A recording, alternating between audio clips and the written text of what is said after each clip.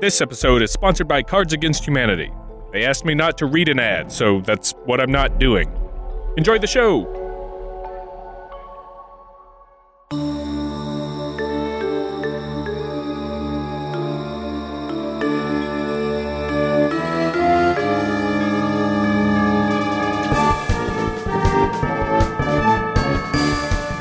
Well, hello to you, and welcome to Blurry Photos.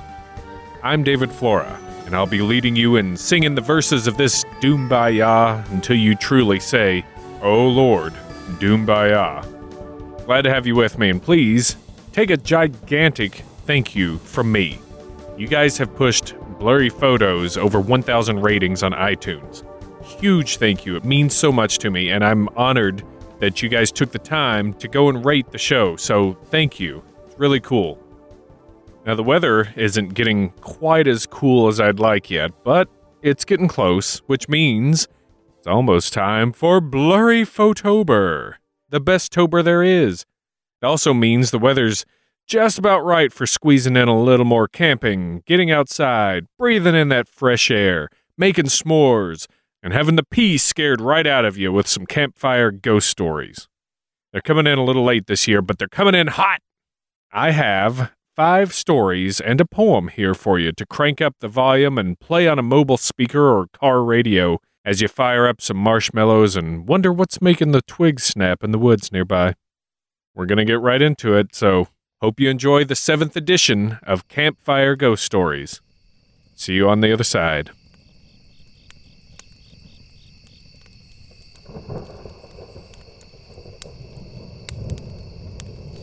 Belly of the Beast.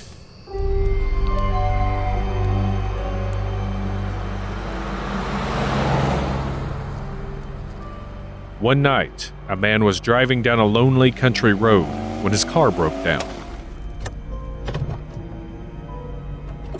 He got out and started walking, hoping that a passing car might stop and pick him up.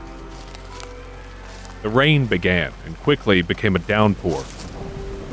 The wind was blowing hard, and it swept the rain into his face. He staggered on through the mud, looking for somewhere he could take shelter. Eventually, he came to an old, crooked house, set back from the road between 2 small hills. The walls were a pale, sickly gray, and it had a thatched roof. The windows looked like wild, staring eyes, and the front door looked like a grinning mouth. "Hello?" he yelled. "Is there anybody there?" The curtains in the window shifted in the breeze, but there was no answer. He banged his fist on the front door, and to his surprise, it creaked open. Cautiously, the man stepped inside and closed the door behind him. His clothes were drenched, and he was soaked to the bone. The interior of the house was dark, and he strained his eyes to see in the dim light. The air seemed heavy, and there was a stench of mold and decay. There was no furniture, just a bare room. The floor was covered by a shabby brown carpet, and some white sticks were strewn around. The walls were strangely curved, like a cave, and they were covered in some kind of green slime. He took a box of matches out of his pocket, struck one, and held it up. When he reached out and touched one wall, it felt cold and clammy and squishy, like raw meat. He backed away, still holding the match, and his foot kicked something on the floor. When he looked down, he saw it was something round and white. To his horror, he realized it was a human skull, staring at him with 2 shadowy eyes. On the ground nearby, there was another skull, and over in the corner lay yet one more. What he thought were white sticks strewn around the floor were actually bones. Arm bones, leg bones, and rib bones. What he thought was a carpet was really just shaggy, bristly hair. Just then, the match burned down to his fingertips, and he dropped it. The darkness closed in around him again. Shaking with fear, the man lit another match and turned to leave, but he couldn't see the door. He felt along the cold, slimy walls, but he couldn't find it. On the back wall, there was a small hole, and as he watched, it seemed to grow larger. He thought his eyes were playing tricks on him. His mind clung to logic, like a man in a hurricane clings to a tree, desperately trying to stop himself from being blown away. "Where am I?" he gasped. "What's going on?" A sour, sickly smell filled the air, and he felt water rising around his ankles.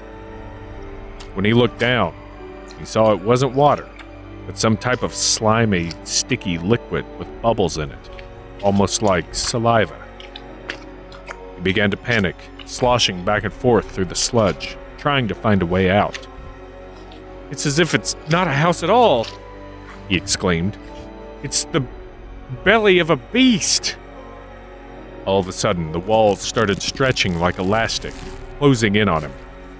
The carpet beneath his feet began to ripple and roll like a giant tongue. It lifted up in the air, tossing him back and forth like a rag doll. It tossed him back towards the hole in the wall, which opened like a huge throat and swallowed him whole. Then he was falling, and the last thought that passed through his mind before he lost consciousness was, "A house is eating me alive."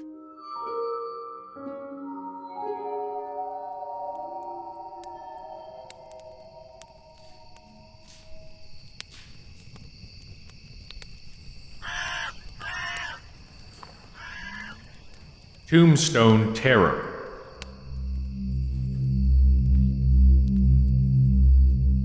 Alan and Matt were ghost hunters. They would visit old cemeteries and see if they could stir up a spirit from an old tombstone. They were at just such a cemetery one night and set up their recorder on a particularly large and ornate headstone and prepared to begin. They were afraid to shine their flashlights on the stone to see the name engraved there, as trespassing in the cemetery at night was illegal. They'd crawled over the fence at the rear of the cemetery to avoid the caretaker. Matt flipped the on button on the recorder and said aloud, "We would like to speak to whoever lies beneath this stone." In response, all they heard was a scratching noise that seemed to come from behind the tombstone. With a calm voice, Alan said, "Please, tell us your name." Again, the only response was a scratching noise. So Matt said, "We only wish to speak with you. Please show yourself." Suddenly, both young men felt the air turn cold, and a tall, dark shadow rose from behind the tombstone. The shadow moved to engulf them. Alan and Matt had many encounters with spirits and were not afraid. Too late, they both realized the apparition meant them harm. The shadow swept down, engulfing them, and pulled them into the ground beneath the tombstone.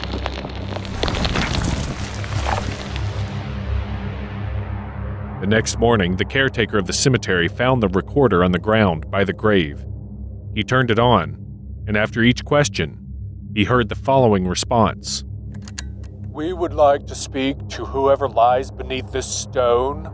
"Yes, I am here." "Please, tell us your name." "My name is never spoken by the living." "We only wish to speak with you. Please show yourself." "If I show myself, it will be the last thing you will ever see.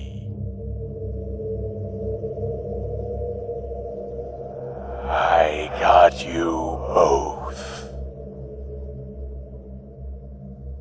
The caretaker quietly picked up the recorder. Knowing he had the only evidence that someone had been in the cemetery and by that tombstone, he went to his tool shed and tossed the recorder into a pile with many others.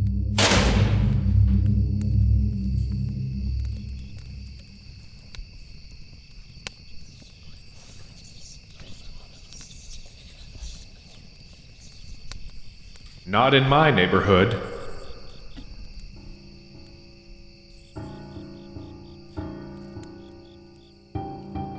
When I was 18, I started babysitting my aunt's youngest 3 kids. I always got a very uneasy feeling when I went into her house. The only reason I agreed to stay in her house was because I was just out of high school and I needed the money. You need to know that her house is a bi-level. When entering her house, you have to either go upstairs to the right or downstairs to the left. Almost right away, weird things started to happen. At first, it was small things like thumping on the walls, things going missing, and so on. But then things started getting more and more scary. One morning, I was in the kitchen fixing their breakfast, while the 3 kids, ages 5 to 9, were in the living room watching TV. From where I was standing, I could see all 3 of them sitting on the couch. The middle girl got up to go to the bathroom. Halfway down the hall, she turned around and ran back to me and started crying. When I asked what was wrong, she said she saw a man walk from her room to her brother's room. My first thought was, oh my God, someone's in the house. I made the 3 kids go outside while I grabbed a golf club and searched both rooms. No one was there. I asked her to tell me what he looked like. She described in detail the clothes he was wearing. I have to tell you, she is not the kind of kid that makes things up, and just by seeing how scared she was, I knew she was telling the truth. There are so many things that happened, it would take me forever to describe them to you. Several weeks later, all 4 of us were eating breakfast in the living room when we heard someone, it sounded like a girl or a young boy, say help, and then the sound of someone falling down the stairs. Now, while everything that happened upstairs was scary, none of it felt like it would be harmful. I cannot say the same thing about the downstairs. I would not even let the kids go down there by themselves. I called that area the center point of evil. One day in the spring, we had horrible thunderstorms. The schools had let the kids out early because of the weather. Around 4 o'clock, a tornado watch was issued. As much as I hated the downstairs, we all went down there for our safety. All 4 of us were huddled in a pile in the far corner of the room. From where we were, we could see down the small hallway into the laundry room. All of a sudden, a black figure in the form of a person started to come out of the laundry room, paused, and then started moving down the hallway. I did the only thing I could think of. I asked my great-grandfather for help. He's always the spirit I turn to for strength. I said, "Grandpa, I am so scared." As soon as I said this, the thing disappeared. I have no idea if this was a coincidence or if my grandpa had something to do with it. Shortly after this happened, I quit. I could not take it anymore. My aunt still lives in the house, and I refuse to go farther than her front yard.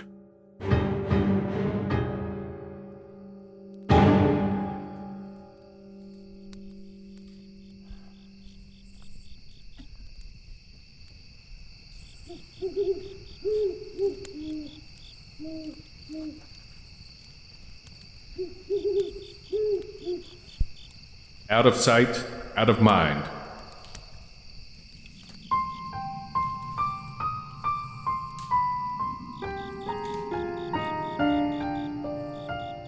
Stephanie sat in her car, letting the power chords and impassioned lyrics on the classic rock station float past her.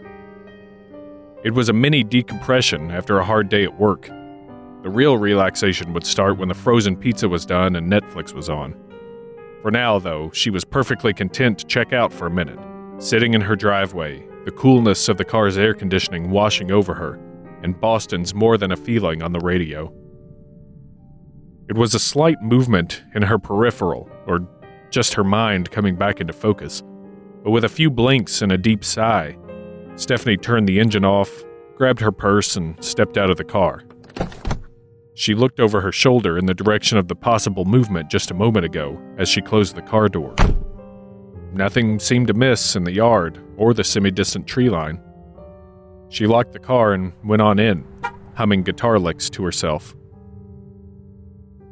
It was several hours later when her eyes slowly opened, heavy with sleep. "Are you still watching?" greeted her on the TV.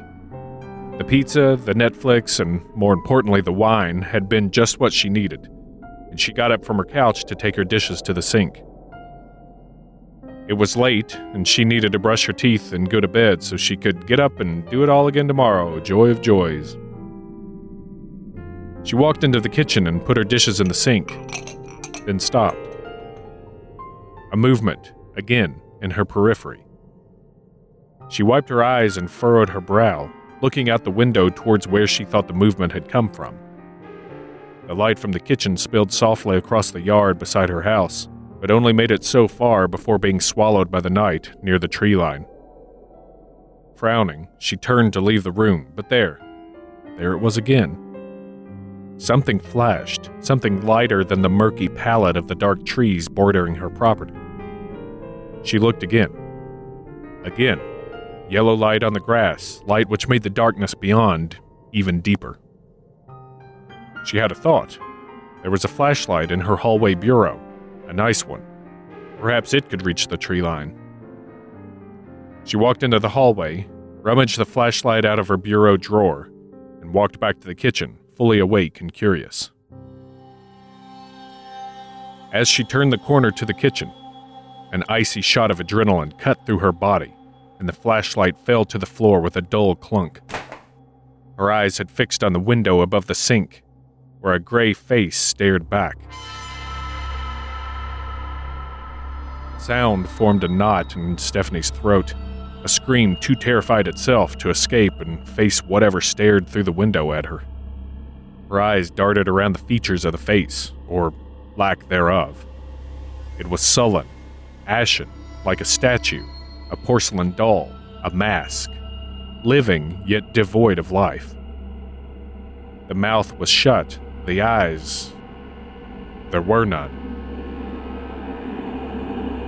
They were more than empty sockets. They were bottomless holes, unending pits of black. Stunned with shock and fear, a cold wave of terror washed over her as she saw 8 razor-thin points of black slide between the window and sill and curl upwards. A creak, then a crack cut the air, and her eyes flashed to the lock above the window. It strained, bent, and snapped as the window was violently forced open, thrusting upwards so hard it cracked heavily. Stephanie's heart beat quickly, and her body trembled as the 8 points of darkness moved from the window to the side panes, slowly wrapping around the molding. She realized they were actually fingers, though more than twice the length of hers or anybody's she ever saw. They braced the frame of the window as a lengthy, black foot of sorts rose up and slowly entered, and a long, almost skeletal leg followed. The foot landed gently on the kitchen floor, and the gray face began to move forward as the thing pulled itself inside her home. Stephanie backed against the doorframe she was near, her mind crippled with fear as she looked at the unnerving gray face. By then, it was fully inside the kitchen. It was humanoid, but gaunt and lanky. All the limbs were stretched and longer than any human's, though, and it had to hunch over in the comparatively compact kitchen. It took a step towards her, and one of the horridly gangly arms with the elongated fingers reached for her. She finally shook enough terror to bolt out of the room towards the front door. But before she had taken 2 steps, she banged her shin into an umbrella stand in the hall and fell sprawling to the floor. She turned over to see dark fingers wrap around the doorframe and the thing with the gray face come into the hall, towering over her with all the presence of a living nightmare. She scrambled backward, crying as her arm brushed a wooden umbrella. No, not a wooden umbrella. A baseball bat. She had stuck it in the stand exactly for intruders, though she never imagined anything quite like this. Her hand wrapped around the handle of the bat, her knuckles white with pressure. The thing reached down as she struggled to her knees, and in one great burst of fear, anger, and desperation, Stephanie lurched to her feet and swung the bat directly at its mask-like face. It was a swing that would have sent any baseball sailing over an outfield wall, and it connected squarely across the gray facade. Unfortunately for Stephanie, her target was not a baseball. The bat shattered into kindling, and her arms buzzed with numbness. The thing did not move an inch. Its creeping fingers wrapped around her waist and lifted her off the floor. If the blow had hit her instead of that gray face, she would have been more stunned. It was almost incomprehensible her attack had done nothing, and she stared at the empty eye holes in disbelief, dread, and dismay. She could feel the disgusting, steel-like fingers around her body, and she couldn't move, like being held in a vice. It lifted her to eye-hole level and brought her close to its stony, neutral face. She sobbed as she looked into the nothing where the eyes should have been, and darkness closed in around her.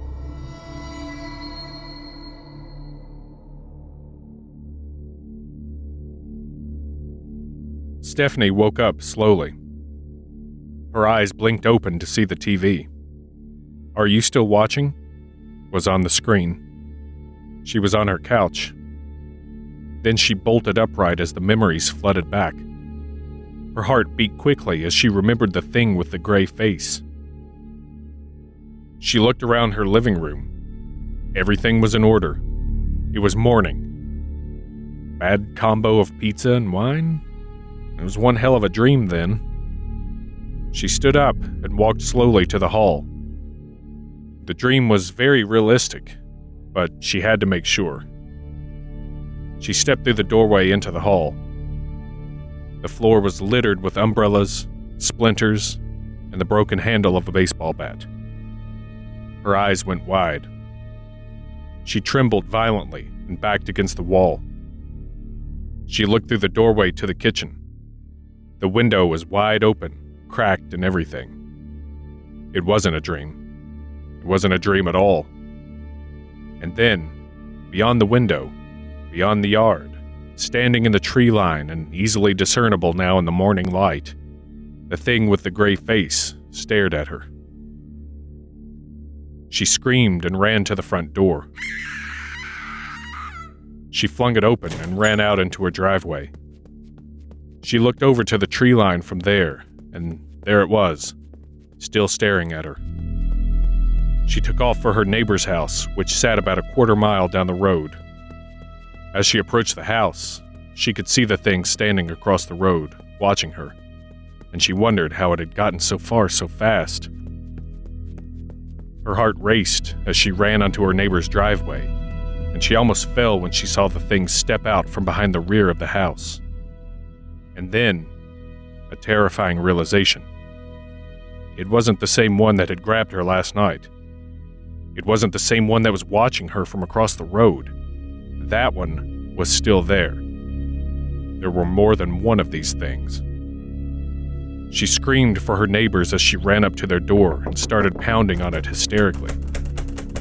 The neighbor opened the door and she grabbed his hand, trying to blubber out the words to explain what had happened, that his family was in danger, they needed to leave, and then she stopped, as long, dark fingers wrapped around his shoulder. She looked up to see one of the things standing behind him, its empty eye holes looking directly at her. She looked at her neighbor in disbelief, wondering why he wasn't trying to get away or scared or anything at all.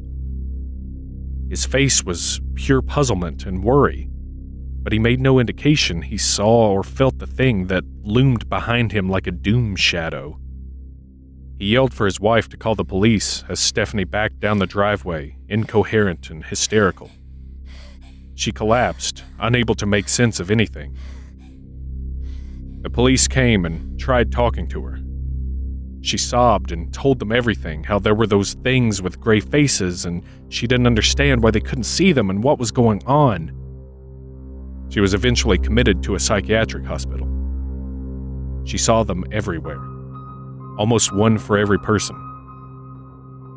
They would be standing nearby, in shadows, in tree lines, hallways, and corners. no one would listen to her. She could see them go after people.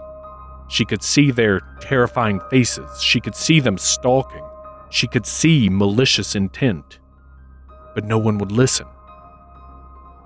It wasn't long before she decided that maybe if she couldn't see them, they might go away, and she could return to her normal life.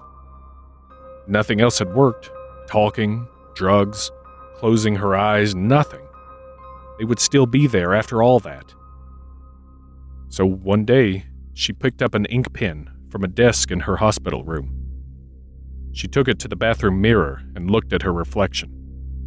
Beyond her, in a corner of the room, one of the things stood, watching her. She lifted the pen to her face and pointed it at her eye.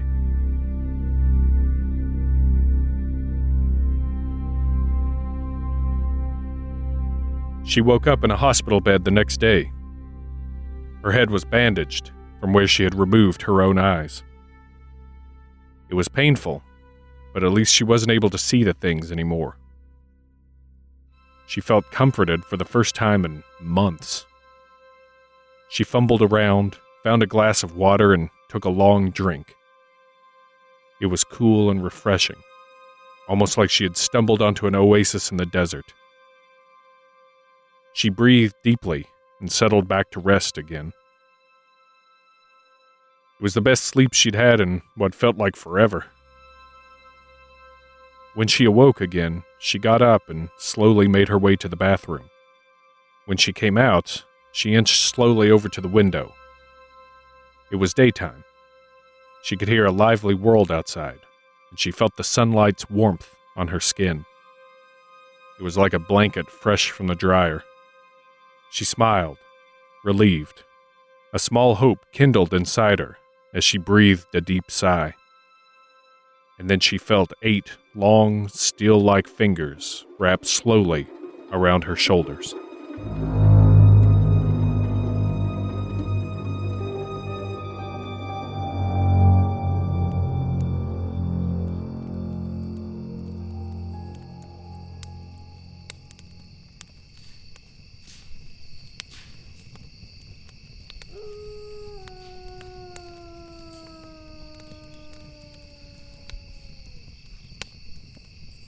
Rest Haven.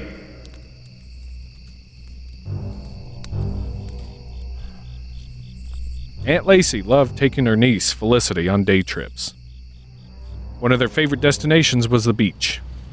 One summer day, the air was particularly refreshing, and the water a perfect temperature for wading.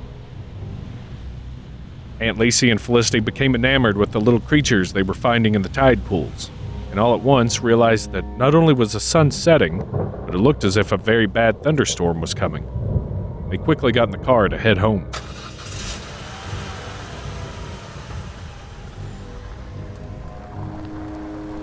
The storm was worse than Lacey had thought, and she was afraid to keep driving. She decided to pull off the road until the storm passed, but just as she was about to do so, Felicity declared, "Look, there's a place we can stay." Sure enough, Lacey saw a sign on a large house. Rest Haven, rooms for rent, day, week, month. Feeling relieved, Lacey pulled in, parked, and they both ran to the porch as quickly as possible. A white-haired woman answered the door before they could even knock. She smiled and said, "Come in. I've been expecting you." Although this seemed odd to Lacey, the woman had a pleasant smile, so she pushed her feelings of unease to the back of her mind and smiled back. The old woman gave him a hot meal and showed him to a warm, cozy room. The furniture was old and worn, but clean. When they awoke in the morning, they were eager to head home. There was no cell phone reception at the old house, and Lacey was sure Felicity's mom must be frantic with worry. They wanted to thank the proprietor, but she was nowhere to be found. They left a note on a table with some money for their stay and left. A few miles down the road, Aunt Lacey's phone beeped, indicating she had a message or call. She stopped at a little gas station to call Felicity's mom and tell her they were on their way and okay. Lacey decided to fill her tank and buy some drinks. While paying, she made conversation with the attendant, telling him about their enjoyable stay at Rest Haven. Looking surprised, the man told Lacey and Felicity that the home had burned down 20 years before, and the old woman who ran the place had lost her life in the fire. They couldn't believe what they'd been told, so they headed back to see. When they arrived at the place where they'd spent the night, all they saw was a singed sign and the shell of a house. Where the front hall had been, there was a dilapidated table, and on the table was the envelope containing their thank you note and money.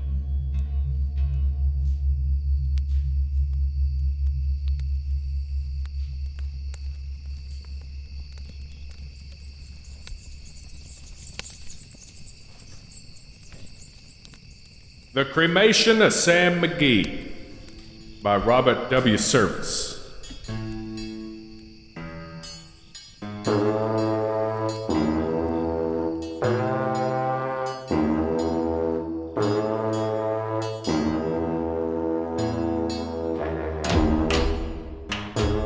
There are strange things done in the midnight sun by the men who moil for gold. The Arctic trails have their secret tales that'd make your blood run cold. The Northern Lights have seen queer sights, but the queerest they ever did see was that night on the marge of Lake LaBarge. I cremated Sam McGee. Now, Sam McGee was from Tennessee, where the cotton blooms and blows. Why he left his home in the South to roam round the pole, God only knows. He was always cold, but the land of gold seemed to hold him like a spell. Though he'd often say, in his homely way, that he'd sooner live in hell. On a Christmas day, we were mushing our way over the Dawson Trail. Talk of your cold, through the parka's fold it stabbed like a driven nail. If our eyes we'd close, then the lashes froze till sometimes we couldn't see. It wasn't much fun, but the only one to whimper was Sam McGee. And that very night, as we lay packed tight in our robes beneath the snow, and the dogs were fed and the stars overhead were dancing heel and toe, he turned to me and, "Cap," says he, "I'll cash in this trip, I guess. And if I do, I'm asking that you won't refuse my last request." Well, he seemed so low that I couldn't say no. Then he says with a sort of moan, "It's the cursed cold, and it's got right hold till I'm chilled clean through to the bone. You tain't be dead. It's my awful dread of the icy grave that pains. So I want you to swear that foul or fair, you'll cremate my last remains." A pal's last need is a thing to heed, so I swore I would not fail. And we started on at the streak of dawn, but God, he looked ghastly pale. He crouched on the sleigh, and he raved all day of his home in Tennessee. And before nightfall, a corpse was all that was left of Sam McGee. There wasn't a breath in that land of death, and I hurried, horror-driven, with a corpse half hid that I couldn't get rid because of a promise given. It was lashed to the sleigh, and it seemed to say, "You may tax your brawn and brains, but you promised true, and it's up to you to cremate those last remains." Now a promise made is a debt unpaid, and the trail has its own stern code. In the days to come, though my lips were dumb, in my heart, how I cursed that load. In the long, long night, by the lone firelight, while the huskies, round in a ring, howled out their woes to the homeless snows, oh God, how I loathed that thing. And every day that quiet clay seemed to heavy and heavier grow. And on I went, though the dogs were spent, and the grub was getting low. The trail was bad, and I felt half mad, but I swore I would not give in. And I'd often sing to the hateful thing, and it hearkened with a grin. till I came to the marge of Lake Labarge, and a derelict there lay. It was jammed in the ice, but I saw in a trice it was called the Alice May. And I looked at it, and I thought a bit, and I looked at my frozen chum. Then here, said I, with a sudden cry, is my crematorium. Some planks I tore from the cabin floor, and I lit the boiler fire. Some coal I found was just lying around, and I heaped the fuel higher. The flames just soared, and the furnace roared, such a blaze you seldom see. And I burrowed a hole in the glowing coal, and I stuffed in Sam McGee. Then I made a hike, for I didn't like to hear him sizzle so. And the heavens scowled, and the huskies howled, and the wind began to blow.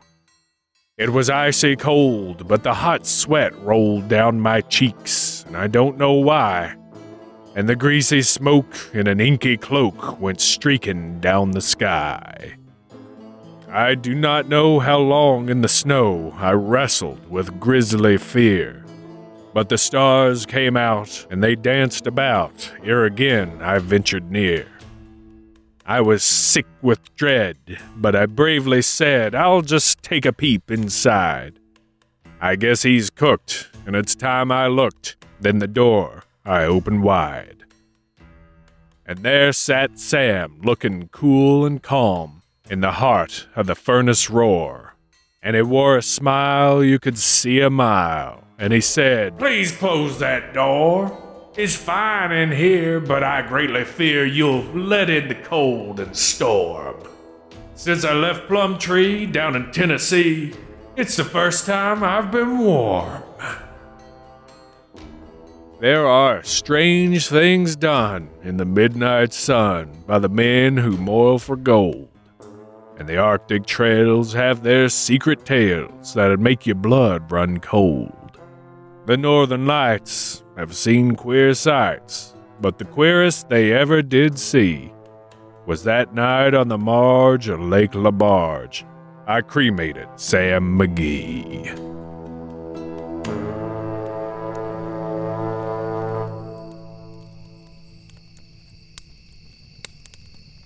Well, I'm out of marshmallows, so it's about time to turn in. That's Campfire Ghost Stories 7, in a gray-faced, shadowy, cremated nutshell. Before we turn in, let's throw one more log on the fire and end the night with some puds.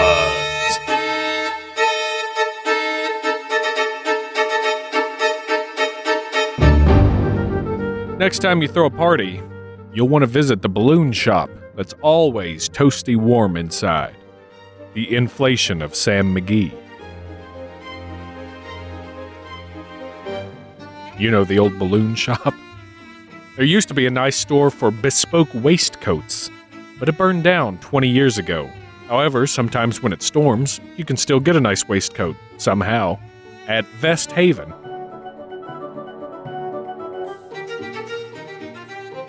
There's a couple of quick ones for you. Hey, thanks for joining me around the fire for another round of summertime spooky tales.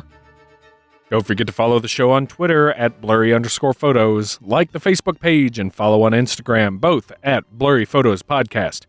And check out patreon.com/blurryphotos to see some cool stuff you can get for supporting the show. All of it can be found at blurryphotos.org. Thank you guys for listening and liking the posts and commenting and all the support you show. I really appreciate it. Thank you.